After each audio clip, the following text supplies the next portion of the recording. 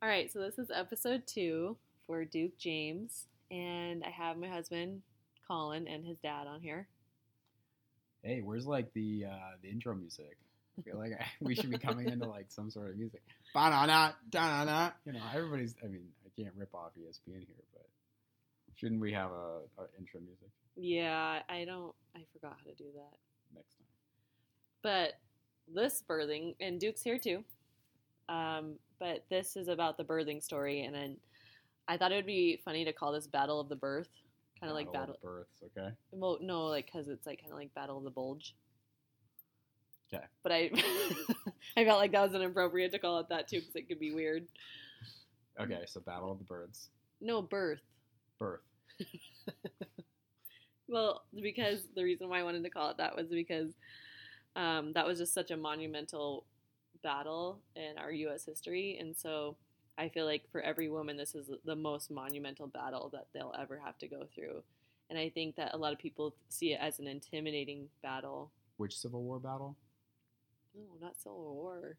World War which, II. Which World War II battle are we talking about? Battle of the Bulge. Oh. I think that's what it's called. I thought you were talking about some MTV show. I didn't know what was going on. No. Battle of the Bulge. Okay. Anyways, all right. Okay.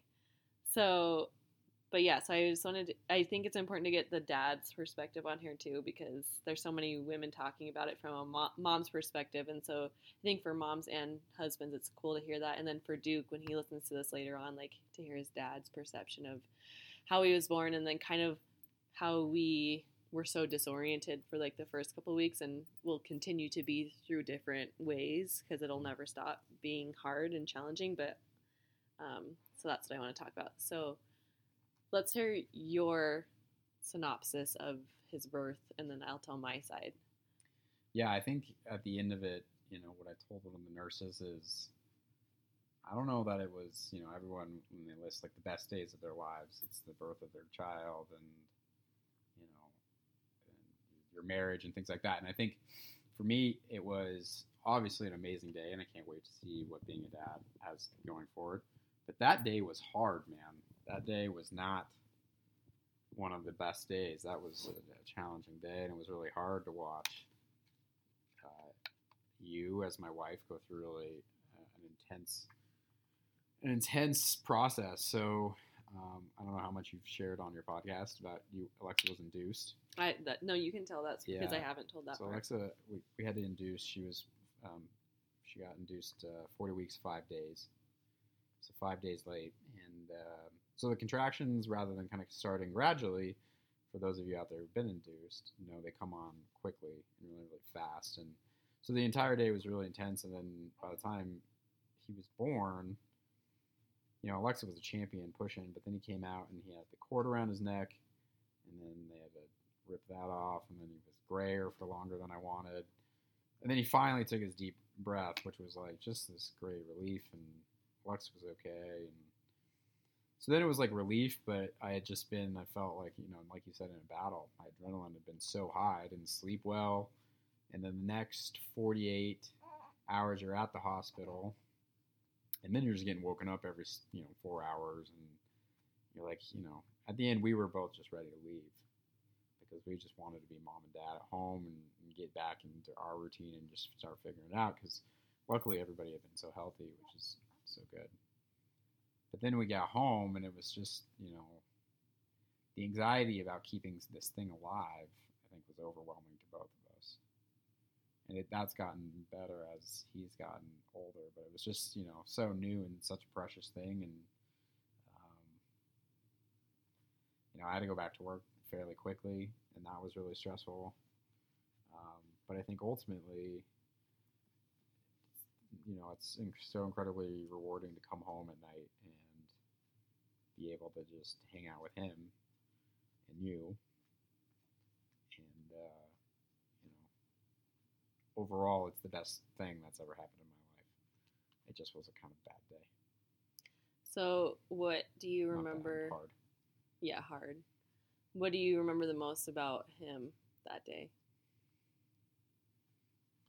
I think I remember his eyes. They were so wide open. He's always been like that. He's always just trying to take everything in as quickly as he can. Like right now. Yeah, just staring at the ceiling. So I think his eyes. And then, was I mean to you? No, you were never mean to me. You were a champion. You were uncomfortable.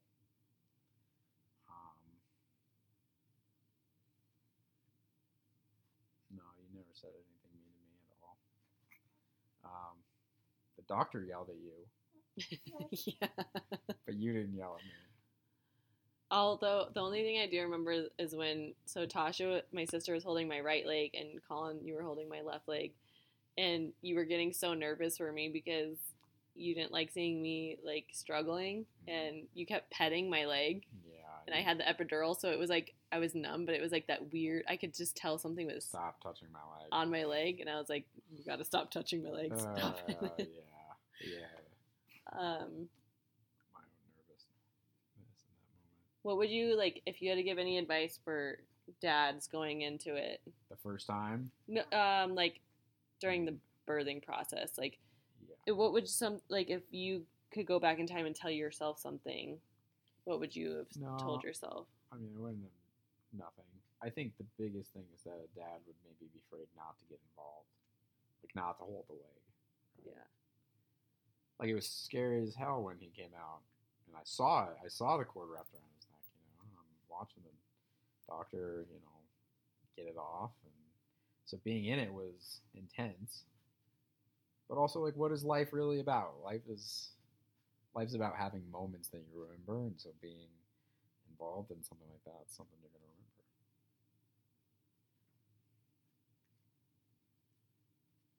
remember. I like that.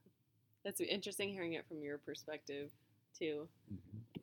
My perspective was because it was hard for me because I was struggling with whether to do a natural birth or an epidural. Mm-hmm. So I already was going into it kind of in my own head, like head trash, because, coming from the Boulder County area, there's like a lot of pressure to do things naturally. And so the fact that I had to get induced was also kind of not what I wanted, because I wanted to experience my water breaking and kind of see if I could go through the natural course of things.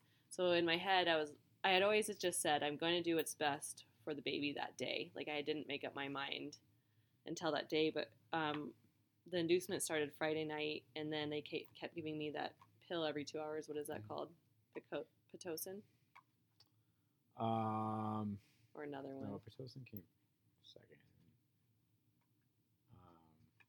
I'll remember in a second. Starts with a C.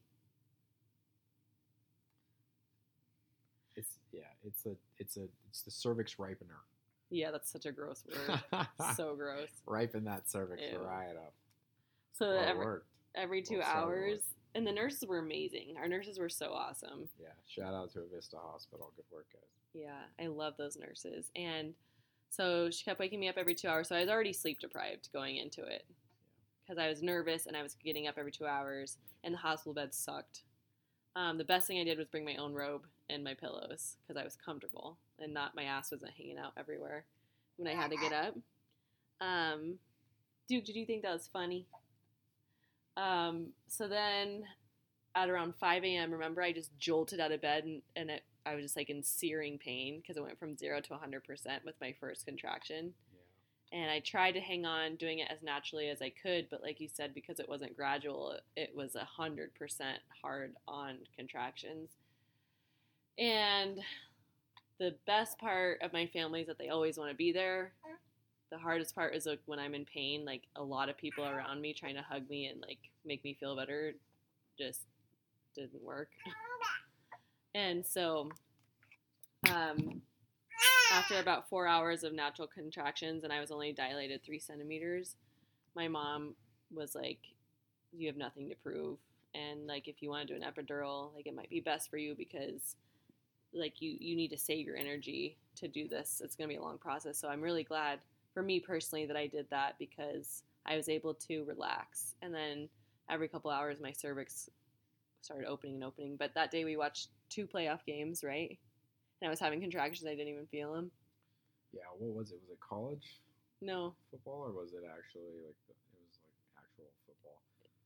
I think it was the day after the Tennessee Titans beat the Patriots. Yeah. Whatever date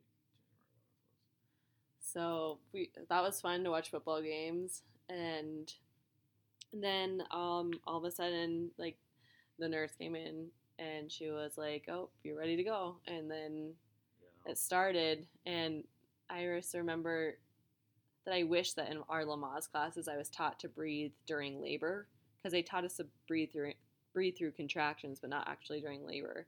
And so what I had thought was is like I was like trying to breathe out of my mouth like a big long exhale, and then our doctor was saying like you got to hold your breath and like hold it for 10 seconds, and that's what I'll always remember of you. You're like 10, 9, 8, Oh, yeah, 7, 6, and I was like 5, 4, 3, 2, 1. Yeah, you Hurry did up. well though. You were coachable. So that was something I'll never forget, and Natasha was so strong too, and so then the other thing is like when you said like our doctor yelled at me because she's like you have to do it in this next push because she saw that his cord was wrapped around his neck, and so when he did that and he came out, it was so awesome. But then the disorientation of like night sleep went from there because I was constantly thinking that he was dead at night, so I'd like get up and look, and we got that owlette thing, and it kind of had false alarms sometimes. Yeah. Colin would like fly out of bed. Well, we've had a couple of. For those of you who don't know what the owlette is, it measures his blood oxygen saturation and his heart rate, and if it gets out of a zone that it doesn't like and thinks that your baby's in distress, it'll sound the alarm. But if you don't get it on the foot right, it'll also sound the alarm just out of air. And so it's gone off a couple of times. And as an heir, he's always been fine. But one day I had to sprint all the way downstairs because he was downstairs with Alexa. Check on him, he's fine. But anyways, most of the time we think it's good, but a couple times it's given me a heart attack. And one story that I wanted to tell, which was so funny, being a mom has made my reflexes so crazy. Like a ninja. Yeah, like a total ninja. Like I've hit at least 5 people because of this kid. Whack 'em. Like you included.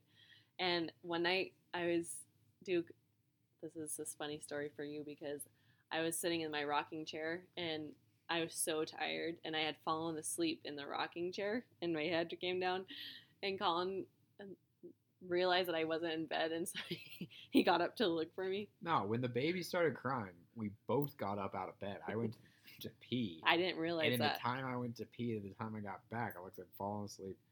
And I walk up on her. She karate chops me like she's the Karate Kid, man. Right in the jugular. And I was like, hey. Well, but from my perspective, I didn't see you get up, and I had fallen asleep, and all of a sudden I felt this like dark presence above me. Yeah, this big scary presence. But I mean, what I told Duke, and like for people who are listening, in my last episode, which was the first one, was that I think what was hard for me is so many people are so far removed from having kids that they only remember the good stuff. And not that like getting up with him and like these new challenges aren't good, but people were just like, oh, my kid was sleeping through 5 weeks, and you know, my kid is like perfect and never cries, and like whatever. They always have all these like, my kid did this, and then so like I was constantly comparing, like, oh well, Duke definitely didn't sleep through his first 6 weeks, and so I think that like what I was trying to do was just normalize disorientation and normalize that like no matter how many books, no matter how many people you talk to, no matter all the beautiful baby equipment that you have, like there's going to be an issue that you're not going to be able to solve right away, and that's okay. We have no idea what we're doing over here. Yeah. On a daily basis. Here's what I know about my kid, probably most other people's kids, is that at this age, they're mostly doing all the right things. Are they eating? They're going to develop in different ways. this kid's so darn hungry that he just won't sleep through the night, but he will one day. For good Lord, he's only 7 weeks old. Yeah, I think a little bit of kindness goes a long way, and when you get farther away from having a kid, you probably forget about how hard it is, and your timeline's probably not quite as right. And I think ultimately, other parents, doesn't really matter the age difference at all, or if they're both young parents or both old parents, just be nice to each other, because having a kid is hard, and ultimately they're their own person. They're going to choose a lot of their own paths. It's not all a reflection of you. But just, all of us are doing our best, I think. So we should just be kind. Yeah. And if you have a boy, it's okay if they pee on you multiple times. Yeah, they think it's funny. He farts on Colin's hand all the time. Yeah, it's sick. I can leave him now right now because he can't roll, but in like a month or two, can't leave him. What am I gonna do? Got poop on my hands after. And Colin jumps so high every single time. Sick, man. Putting farts on him. Putting butt cream on him and rips ass in my hand. Who wants that? This kid can rip.